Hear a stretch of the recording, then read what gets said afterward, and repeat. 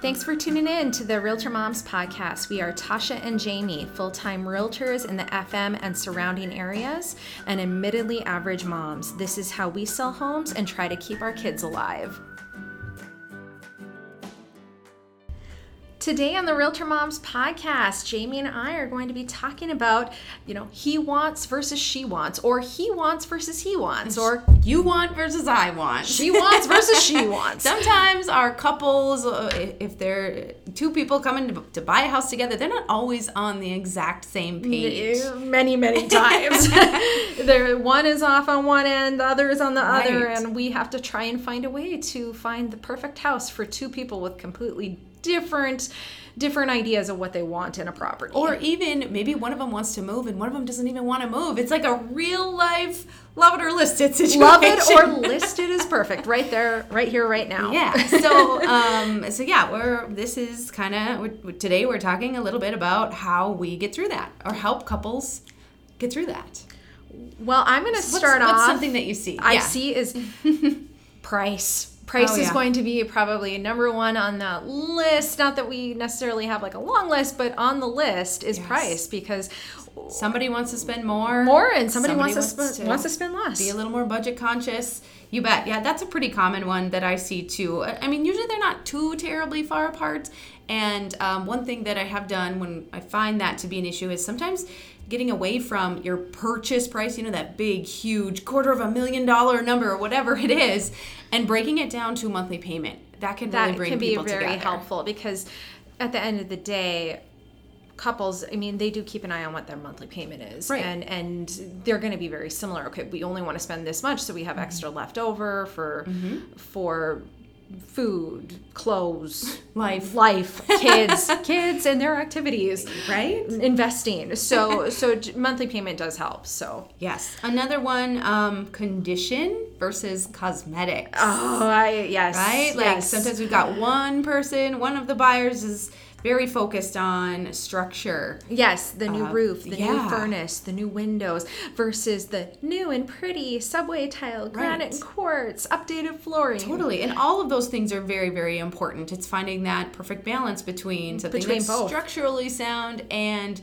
has those cosmetic attributes that the other buyer is looking for. And sometimes maybe it's getting a buyer to understand that, okay, well, if the bones in the house are really good, we can make those cosmetic changes. Right. So, but not everybody's willing to do that either. It all comes down to how much time does someone have to do that? Mm-hmm. Do they have the excess funds, if they don't have the time to do it themselves and do it right, to hire it out? Right. So there's lots of conversations that need to be had, and sometimes even finding a way to meet in the middle. I just am currently helping some clients, and they realized they were on two different playing fields on this one, and we did find something that needed a little work. He was willing to do it, but we did find that updated pretty kitchen. Nice. Made both people happy a little. Yes, or mostly happy. Well, you're going through this, and I actually went through this myself. Yeah. But the new construction versus pre-existing homes. Build or buy. That's a tough decision. And it's not always black and white, because it's not always the case that a brand new build your own home is more expensive, nor is it always the case that an existing home is less expensive. There really is no hard and fast rule. So that gets to be kind of a lengthy conversation. That is a lengthy conversation that's a whole nother episode. Right. That is a whole nother episode. We're going to do an episode on that. Build or buy. Build or buy. Okay, stay tuned for that. Yes. Another thing that sometimes we get a discord on is one of the buyers is real focused on exterior factors, from location to yard size, fencing, garage capacity, some of that more outdoor stuff. And the other amenities. buyer more concerned about interior, beds, baths, the level of finish in that basement, stuff like that. So how do we handle it? How do we handle it as realtors, Dasha?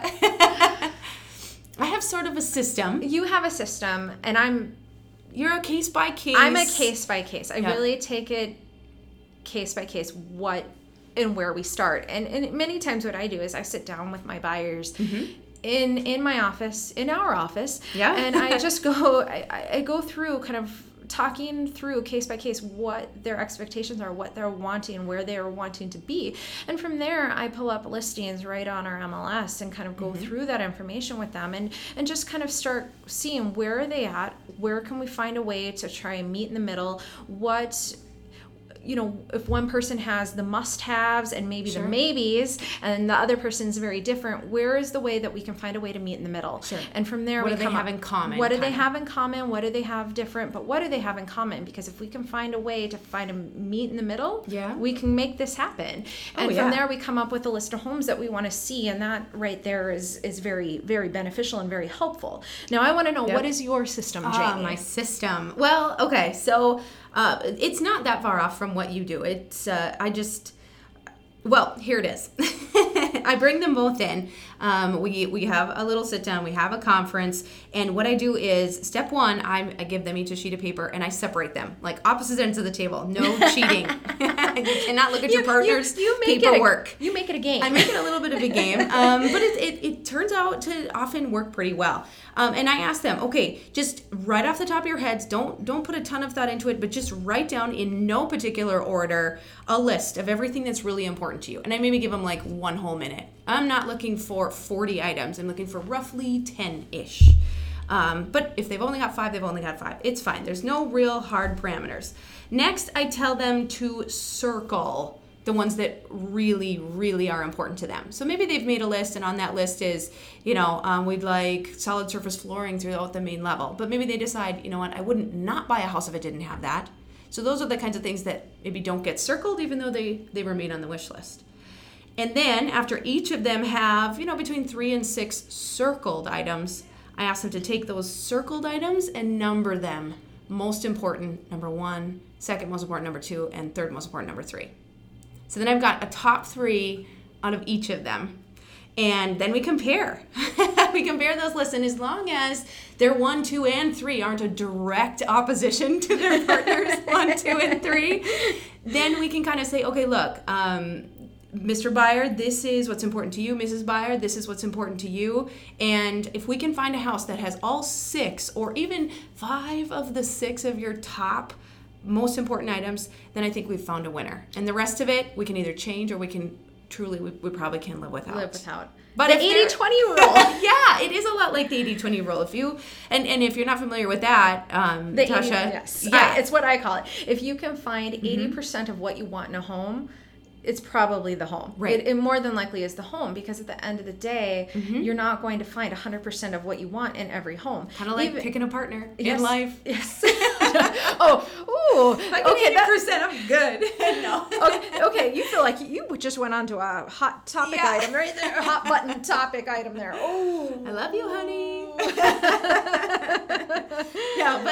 But yeah, and if I do end up in a position where we do have direct opposition, her number 1 is a certain like a budget item, and his number 1 is a budget, and they're major dollar figures apart, then I put them both on a break. And we have to wait. They have to talk it over, because it doesn't make any sense to go and look at a whole bunch of houses. Neither of them are going to be when happy. All we're going to do in that house is bicker between, well, I think this is overpriced, or, I think we could spend more and get more of what we want. Like, we're just not getting anywhere. So generally, that's sort of my process. That's your process. Yeah. I don't handle it so much like you. I mean, I take steps of what you do. Yeah. But I try to address it at the start of the process. You bet. But I have had to have clients come back in, and we have to reassess. That's true too. I mean, sometimes you think you're starting out on the same page, and after you get out view some houses, then ideas or changes start happening. People start thinking, well, maybe I like this better than that, and the truth is, even if you're building a house, sometimes your opinion of what you want can change a little bit in the process. So it's a working project, finding the right house for a single person, a couple, a family, whatever it is. But working together is top priority. And however you want to do it, these are a couple ideas of how we handle it. Yes. And we hope that's helpful. So you want versus I want, she wants versus she wants. He wants versus he wants.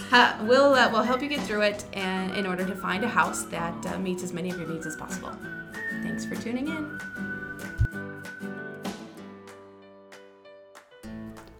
Thank you for listening. Replay or hear more episodes at RealtorMomsPodcast.com and follow us on Facebook and Instagram with #RealtorMomsPodcast. This podcast is produced by Jamie R. Swenson and Tasha Barrett of Park Company Realtors, 28 North 10th Street, Fargo, North Dakota, 58102.